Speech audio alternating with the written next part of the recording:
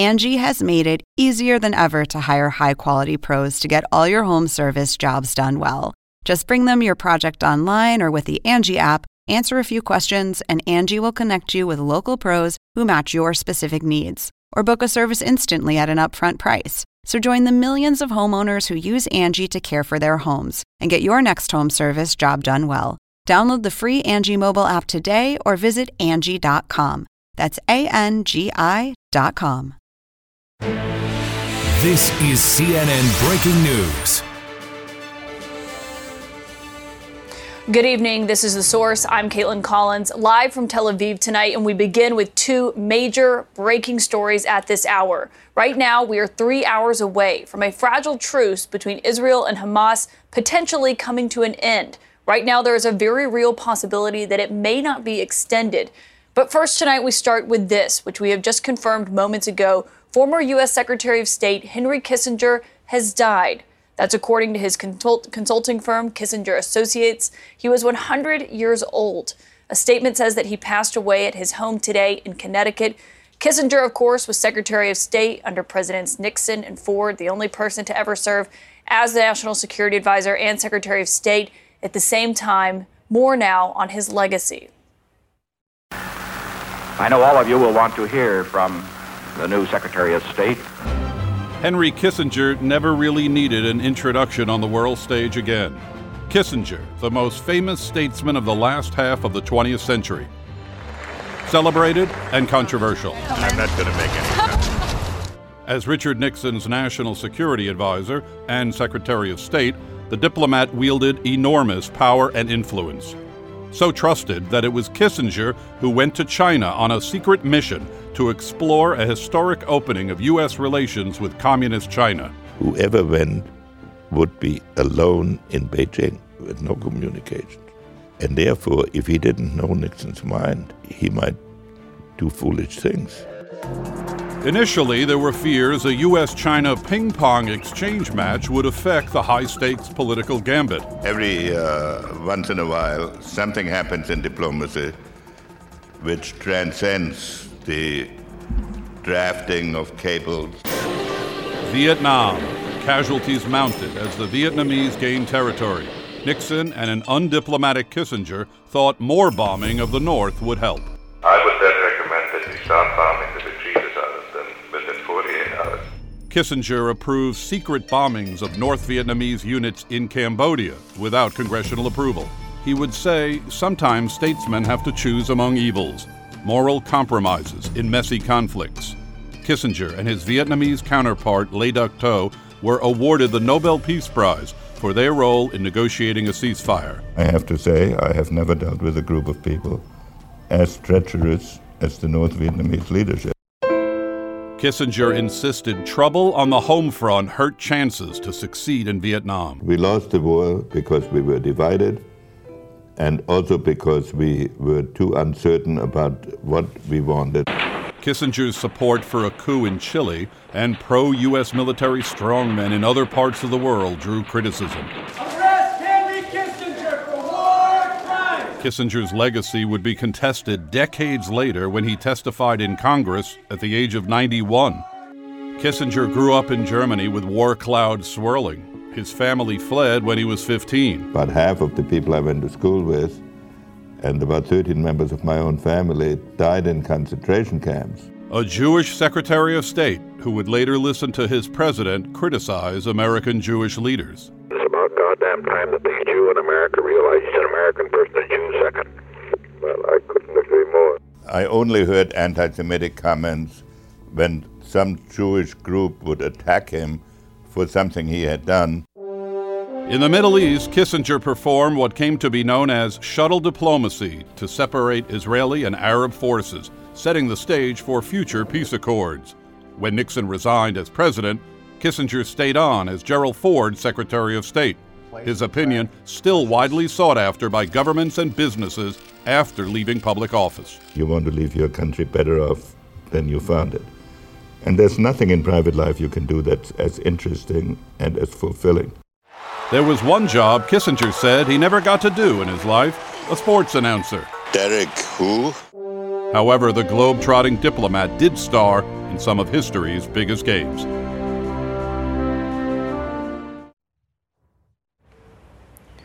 For more now on Henry Kissinger's legacy, for those just tuning in, we have now confirmed Henry Kissinger has died at the age of 100. I want to bring in CNN presidential historian Tim Naftali, who joins me now on the phone. Tim, thank you for hopping on the phone for this breaking news. I mean, just as we start here and as we look at this moment, can you just put his long legacy in shaping foreign affairs into perspective? Well, Henry Kissinger was a towering figure in U.S. foreign relations, both admired and hated. He was the most consequential foreign policy maker of the superpower era. He didn't do it alone. He and Richard Nixon were a powerful team, but Kissinger provided a genius for playing multi-level diplomatic chess, which allowed the U.S. government and the Nixon administration to implement Nixon's policies, the most famous of which, of course, was the opening to China. Henry Kissinger began his career as a professor, as an academic at Harvard, thinking about U.S. foreign policy, in particular, thinking about nuclear weapons and their utility in the struggle with the Soviet Union. He sought power himself. He initially was an advisor to the Kennedy administration when he didn't feel that he was listened to. He offered himself to Nelson Rockefeller, who was a Republican, governor of New York. He later provided some assistance to the Johnson administration, but found his home ultimately as the implementer and chief advisor to Richard Nixon.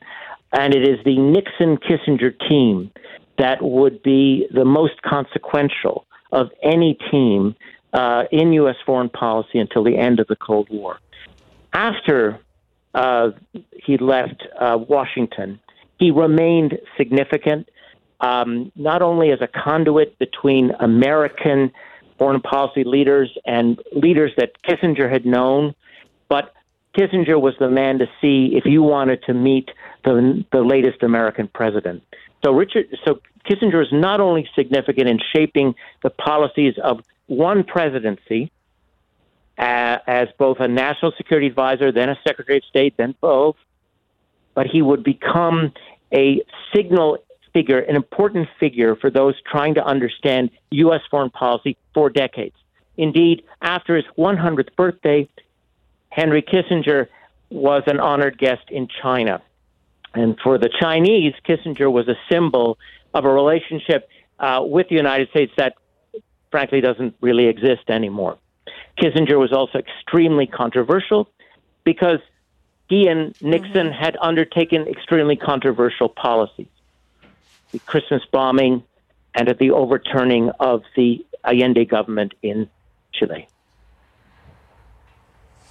And you know what I'm thinking about, just Tim, being here on the ground in Tel Aviv as this news is breaking, is his role here in the Middle East. I mean, in the efforts that he undertook to forge a peace, you know, after the 1973 war and what that looked like. And just, can you talk about that influence that he had, particularly on this region in that moment? Well, he had enormous influence, first of all, because the president of the United States was largely incapacitated during the Yom Kippur War. Nixon was dealing with the acceleration of the Watergate scandal and the start of the impeachment inquiry. And for all intents and purposes, Henry Kissinger was directing U.S. foreign policy during the Yom Kippur crisis. After the crisis, Kissinger, with Nixon's approval, of course, but Kissinger undertook the most complicated set of negotiations to establish a lasting ceasefire on both the northern border with Syria and the border with Egypt in the south. That took enormous effort and was a real diplomatic achievement on the part of Henry Kissinger. So he is remembered as a very significant figure in the history of the Middle East. And let's not also forget that he undertook very strenuous negotiations with the Vietnamese, the North Vietnamese, which led to the end of the American dimension of the Vietnam Civil War. So Henry Kissinger was the most significant diplomatist of the Cold War, without exception.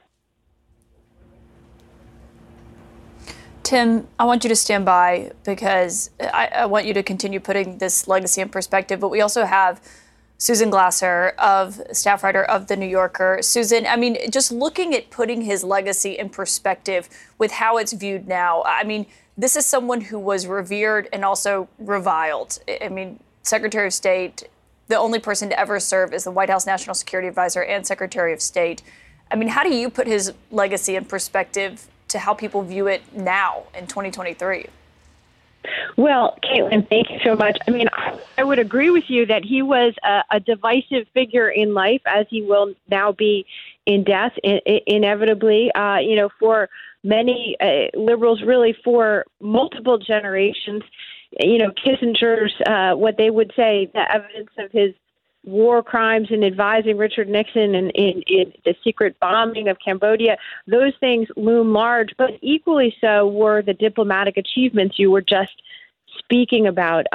His enormous foreign policy vision and big brain shaped the later decades of the Cold War in a way that we are still dealing with the legacy of it.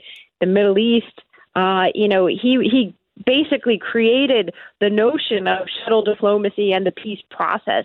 He understood in many ways that it was the process itself that could bring a form of stability to the Middle East. His opening with Nixon to China is something that has continued to shape the contours of U.S. policy toward China.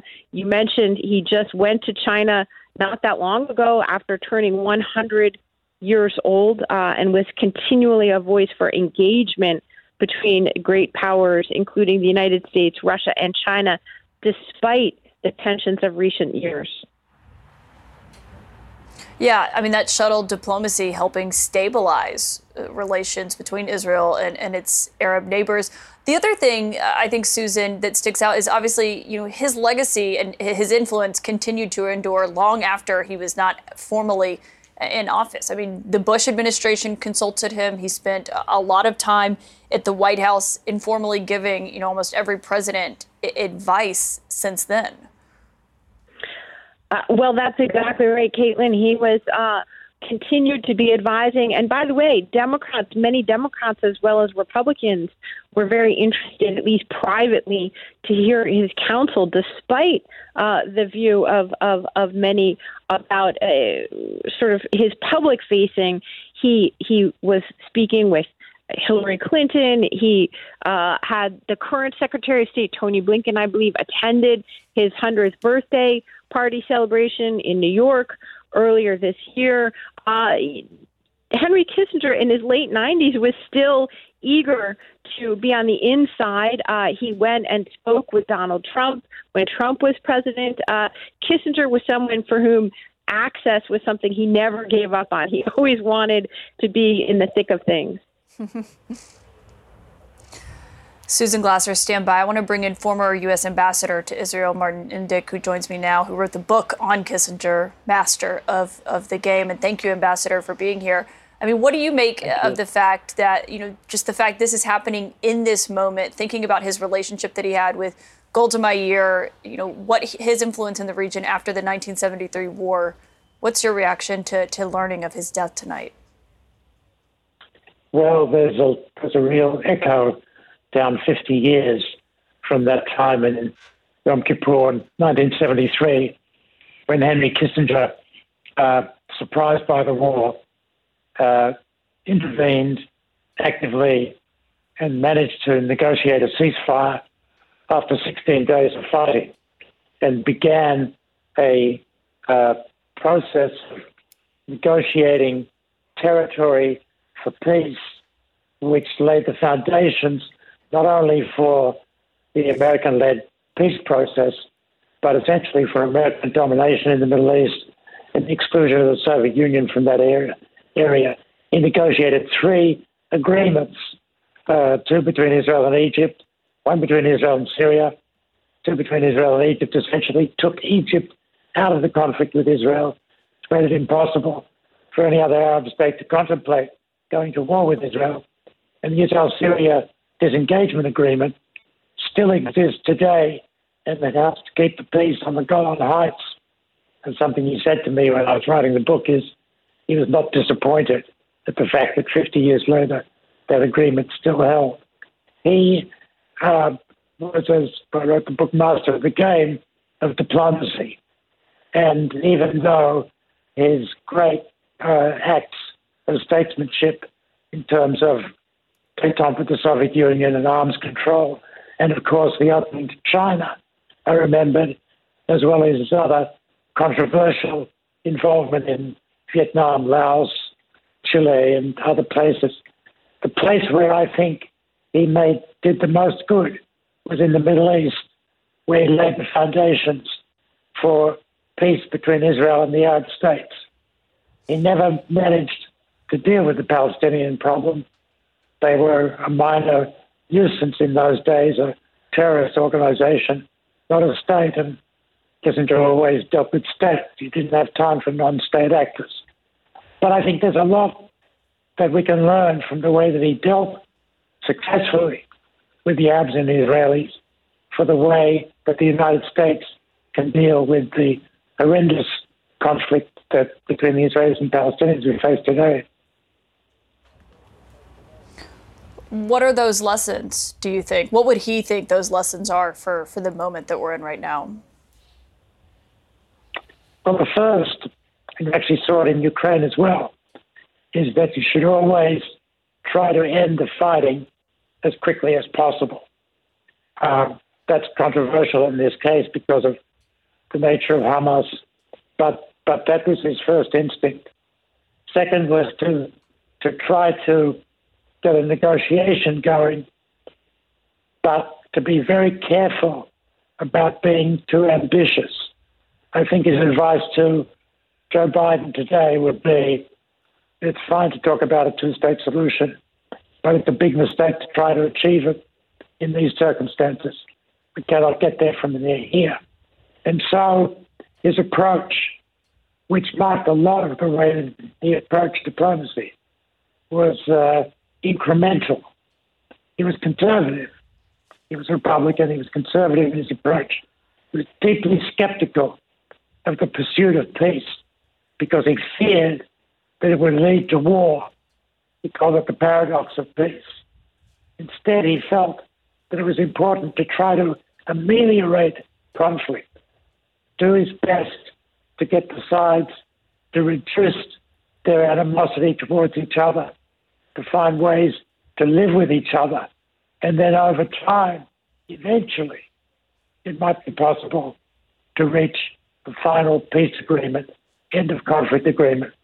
But in the meantime, what was important was to ensure a balance of power in favor of those who sought to maintain order, stability, and give time for everyone to come to terms with each other. For that to work, there had to be what he referred to as a modicum of justice for all sides to feel that they were getting something out of this dragged-out process of coming to terms with each other. So if you think about it today, Israelis and Palestinians are so far apart, so mired in conflict. His advice would be try to find a way to end the conflict and begin small steps towards reconciliation with the ultimate goal of a two-state solution, but a very real understanding that it's going to take a long time to get there from here.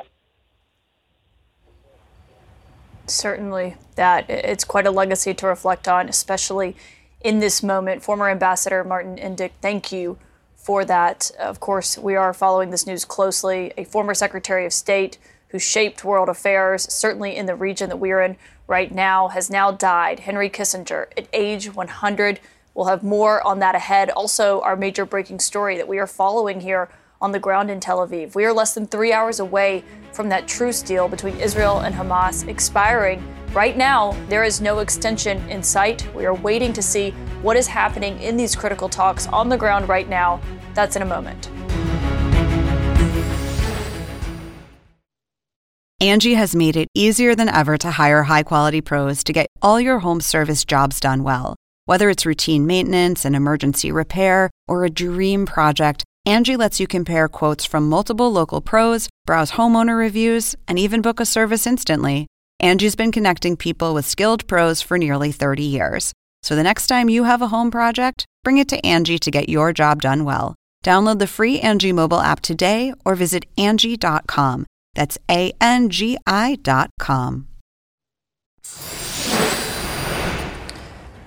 We're following our other major story right now as negotiations are still ongoing to see what is going to happen with this temporary truce between Israel and Hamas. It is set to expire less than 3 hours from now, and right now, no extension has been announced. What we were told by sources is that Israeli officials were waiting for Hamas to hand over a list of 10 names, women and children, of who were going to be released on the next day in order to have another day, another pause in the fighting.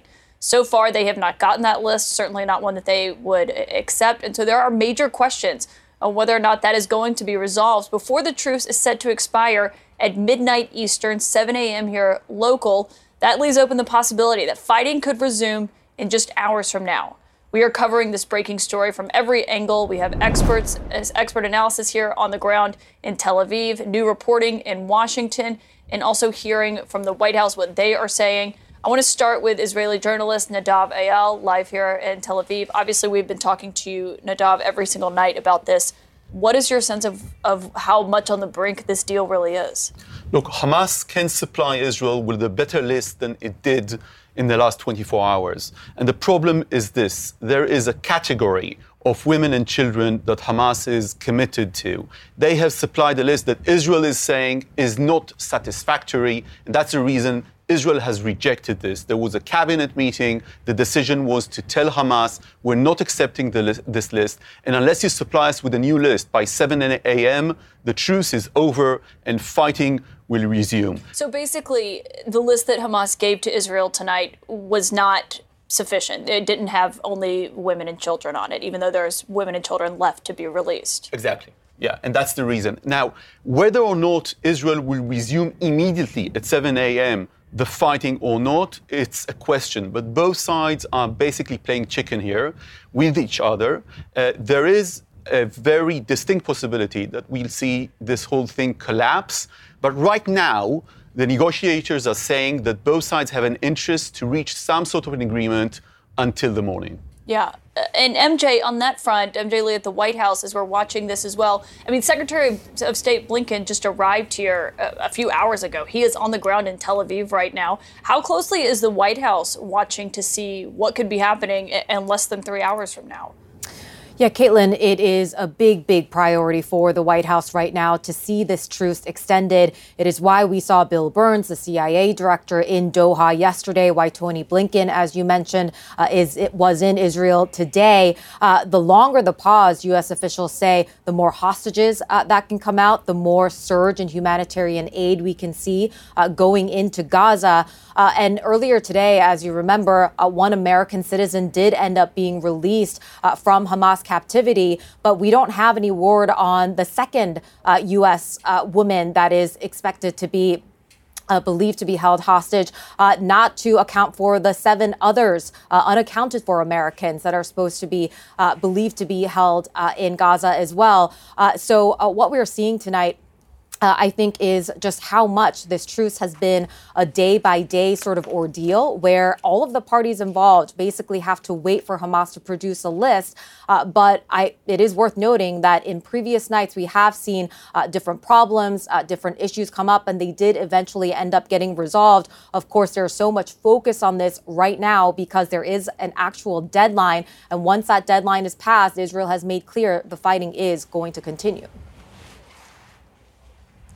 Yeah, I mean, that's the major question here. And on what could be next militarily, I mean, Colonel, you have been watching this as Israel is now paused its operations, its military operations in Gaza. It's very quiet here in Tel Aviv. Previously, you could hear what was happening in Gaza, the constant bombardment and then that ground invasion that was underway. The troops are still on the ground. I mean, how quickly could the fighting resume if this truce doesn't get extended? Yeah, Caitlin, it could resume fairly quickly, actually, because the Israelis are in significant positions in northern and central Gaza. So they have some tactical advantages that they could exploit. By the same token, Hamas has also been active. They have been caught in various places trying to emplace IEDs and things like that. And also there have been a couple of skirmishes with the Israeli forces, even in spite of the pause in the fighting. So these hostilities could resume very quickly. And I'm fairly certain that the Israelis have some plans that they could execute at the drop of a hat. And that's, of course, something that could spell danger to the whole process of trying to extend this truce. Colonel Cedric Leighton, we will be watching closely. MJ Lee at the White House, Nadav Ayal, thank you all for this as we are watching so closely to see what does happen here and whether or not this temporary truce that has been in place for several days now is now about to come to an end. The youngest hostage taken, we do know, has become a symbol of the cruelty of this entire ongoing ordeal. The world has been waiting anxiously for the release of 10-month-old Kfir Bibas. Tonight, though, Hamas is claiming, without any evidence, I should note, that he has been killed, along with his 4-year-old brother and their mother, who also were taken hostage on October 7th. We are learning more from Israel tonight on how they're assessing that claim, and we'll speak to a member of the Bibas family right after this.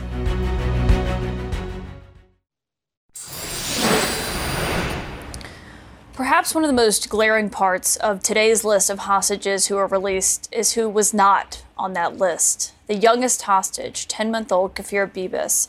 Hamas is now claiming tonight, without providing any evidence, I should note, that he and his 4-year-old brother Ariel and their mother Shiri were killed in an Israeli airstrike. It's a claim that Israel says it is assessing, and there is also no word on their father, Yarden, who was also taken hostage, we believe, as well that day on October 7th. Joining me now is the great uncle of Kfir and Ariel, Maurice Schneider. Thank you, Maurice, for being here. We have been speaking with a lot of your family members in the last several days, and it's kind of hard for me to even know where to start with this conversation. I know Israeli officials have been in touch with the family. What are you hearing from them? First of all, thank you for having me, Ms. Collins. So what I'm hearing from Israel is the same news that you're hearing everywhere else. What we know that on October 7, right after 8 a.m., there are famous videos that show the terrifying image of Shiri holding her 2 red-haired babies that it has become so popular. She's holding them. She's alive. Ariel and Kfir are alive.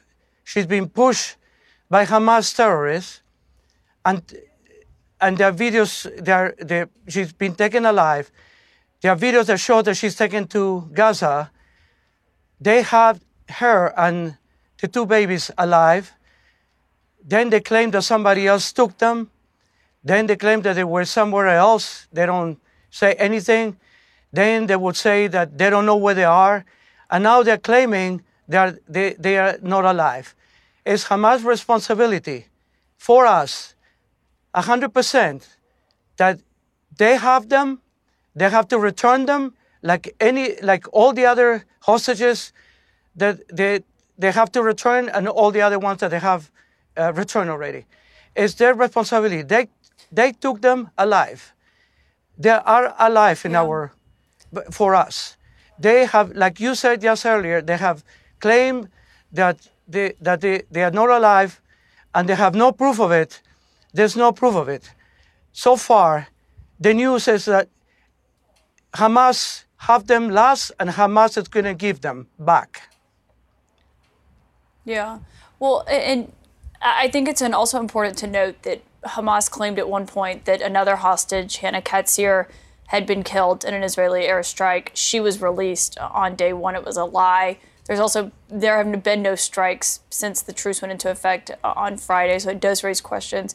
But has the family gotten any kind of update from the Israeli government on whether or not they think Hamas is lying here, or what their assessment is?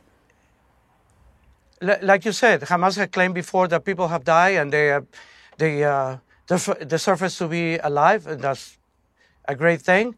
From the government of Israel and the IDF, there's absolutely has not been communication to my family till even now. I've been checking information from them.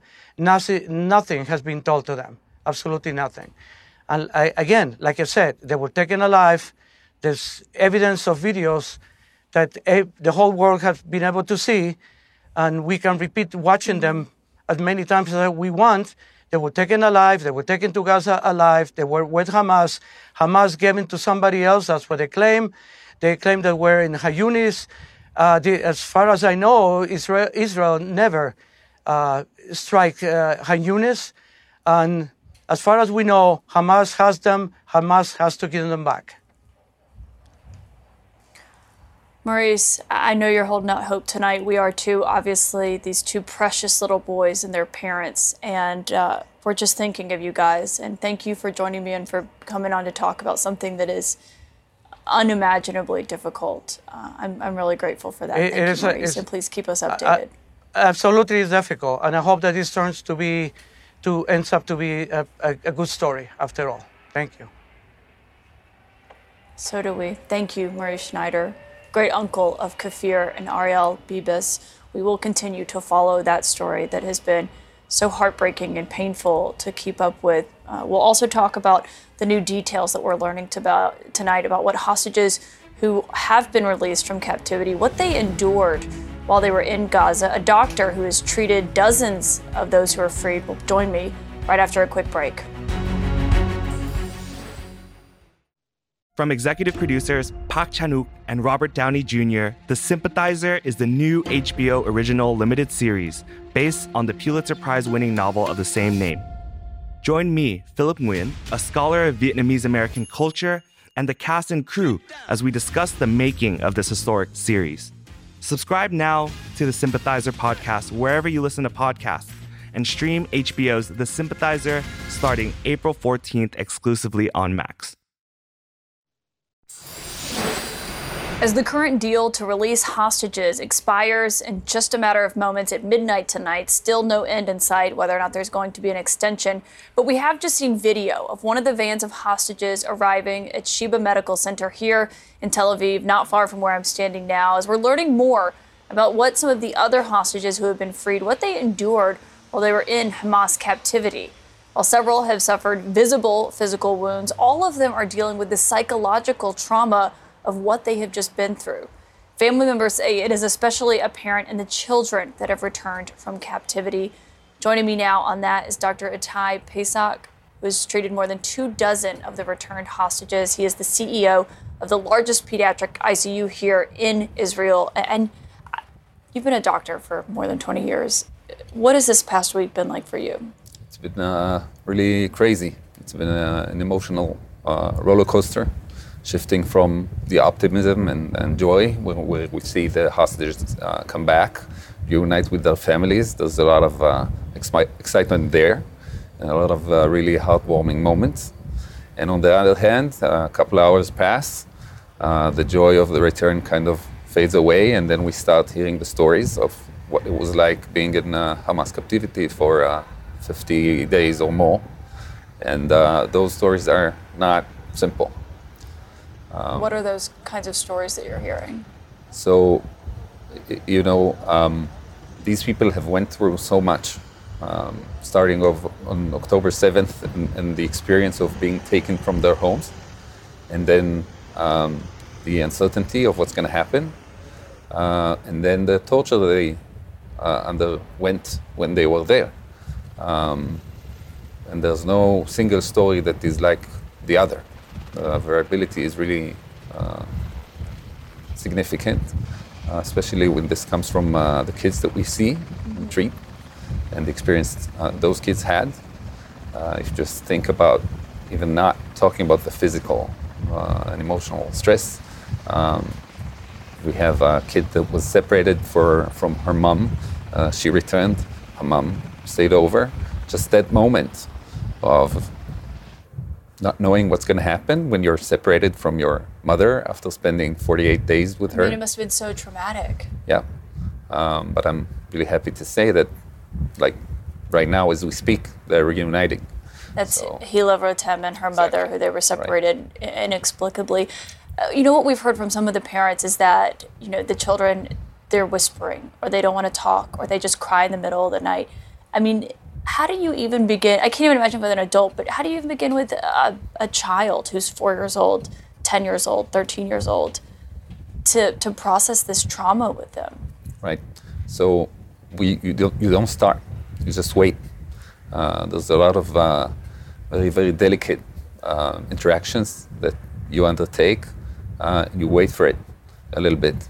The first steps, the things that we do in the hospital when they come in, this is just a transitional period for them, is to kind of wane down the experience, the excitement. We dim the lights because they have not been exposed to light, some of them, for a long time. We keep everything really, really quiet. And gradually you would see the child kind of comes out of the shadow of a child that we see when they come back. And then kids are kids. So by playing with them, by interacting with them through art, through playing with dogs, like treatment dogs and things like that, you start seeing things come out. But that's going to be a very, very long process for them. We are there for them. The best teams in Israel are all set on actually writing the book or the protocol, because this is something we have never encountered as medical professionals. There is no protocol. Doctor, I know you're incredibly busy doing this and dealing with this, and your staff, please pass on our thanks to them, and thank you for taking the time to share what that's like with us. Thank you. Thank you very much, Doctor. In addition to that, we showed you last night an 84-year-old grandmother. She was in a wheelchair. She was among the hostages who was being jeered, it appeared, by the crowds in Gaza as Hamas was handing them over to the Red Cross. Her family is here next to share what she has been through.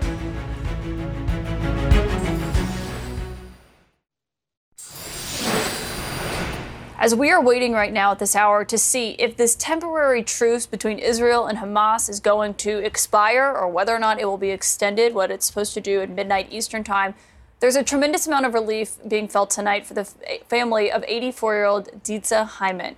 She was one of the 10 Israeli hostages released yesterday. You saw her in that video. She was the one in the wheelchair. And now her family is learning details about what her time was like as a hostage of Hamas. Joining me now is Ditza's grandson-in-law, Asaf Zohar, and thank you so much for being here. How is she doing tonight? Physically, she's doing okay, and we are extremely relieved that she is doing okay, because when we saw the images of her in a wheelchair, that was heartbreaking, because Ditza was never, ever in a wheelchair. She's an 84-year-old, extremely proud person, and she's independent, and she's living on her own. She cooks for herself, she cleans for herself. She used to play the host for all 25 of us when we showed up at her house. I love those photos of everyone having a meal together. I mean, but you're hearing more about what she went through. I know it's not, it's a slow process, but what have you heard from her? The story is coming out of her very, very slowly, and she keeps telling us that it's her story to tell. So the only thing that we can tell for now is that she thinks she was up in an attic for quite a while, and she was away from everybody else. She was being held isolated from everybody else. But I got to tell you that the amazing thing about Ditsa, the story that Ditsa is telling, is the story of 240 other hostages that have been taken. And when you say these words, the hostages that have been taken, it doesn't even begin to describe what really happened there. It's just a crime against humanity. And when you say a crime against humanity, you actually mean that they are taking an 84-year-old grandmother from her home in a kibbutz that is, I can't even explain to you how easygoing the kibbutz was. Mm-hmm. You go into the kibbutz and everything is green, everything is nice, and you live right next to Gaza Strip, and you try to imagine that it's a peaceful place. And then this happens on October 7th, which explains to you that these guys who live across the fence from us are just savages. There's no other way to describe the amount of pain that we are experiencing right now as a nation. Yes, I'm her grandson-in-law, and I experienced this pain very personally, but I also lost 17 friends. 17 of my friends are dead right now because of that attack, and 4 of my friends are still being held hostage. Yosef, his 2 sons, and his daughter are still being held in Gaza Strip, and we don't even know what's going on with them. So these crimes are crimes against me. They're crimes against you. They are crimes against entire the state of Israel and humanity. And you mentioned the kibbutz and what life is like there. You know, these like villages where it's very familial. Everyone knows everyone. And a lot of Gazans worked there. And there was, you know, I mean, this was more of a left-leaning community than what you said. I think that's something that people outside of Israel may not know. But you talked about your grandmother that Ditsa was released, but she doesn't have a home to go to. That's one of the things that you have to tell your grandmother. How do you tell your grandmother that she doesn't have a home to go back to? Many of them. Did she know about the full scope of what had happened to her home? We haven't talked about that yet because it's very emotional. I mean, you are talking about an entire community that's just gone. And there are several communities that are gone right now. I'm talking to my friends on October 7th. I was talking to my friends, to 3 families. One of them has been murdered as we were talking on WhatsApp, texting each other back and forth. Some of them are hiding in the attic, waiting for this to be over. Some of them were in a bomb shelter, telling me that there are grenades thrown at the door. And I can't believe what I'm reading, and I'm texting back, and I'm trying to talk to them, and I'm trying to call them. And one of them, Meir and Liz, were actually murdered as we were talking. And then her sister is writing to me, they have been shot, they have been killed. Their 7-year-old daughter is hiding in a closet right now, texting me that mom and dad have been shot. And this has been going on everywhere. In Cholit, Nir Yitzchak, I can tell you all these weird names of these kibbutzim, but you have to understand that these small communities have been trying to live next to Gaza Strip and have been trying to make a living right next to the Palestinians and trying to trade and trying to, like you said, Palestinians were working there with them together. It's just heartbreaking. We're glad that she's safe, but I know it's a long road ahead. Thank you for coming to share what that's been like for her. Thank you. And obviously we're keeping her in our thoughts. A lot more to come on what the experience has been like for many more of them. We'll be back in just a moment. Thank you so much for joining us from Tel Aviv. A new kind of conversation with Gayle King and Charles Barkley is starting right now. King Charles and its premiere begins now. I'm Dr. Sanjay Gupta, host of the Chasing Life podcast. In honor of our 10th season, we want to hear from you. Leave us a message at 470-396-0832 and tell us how you chase life. It could be used on an upcoming episode.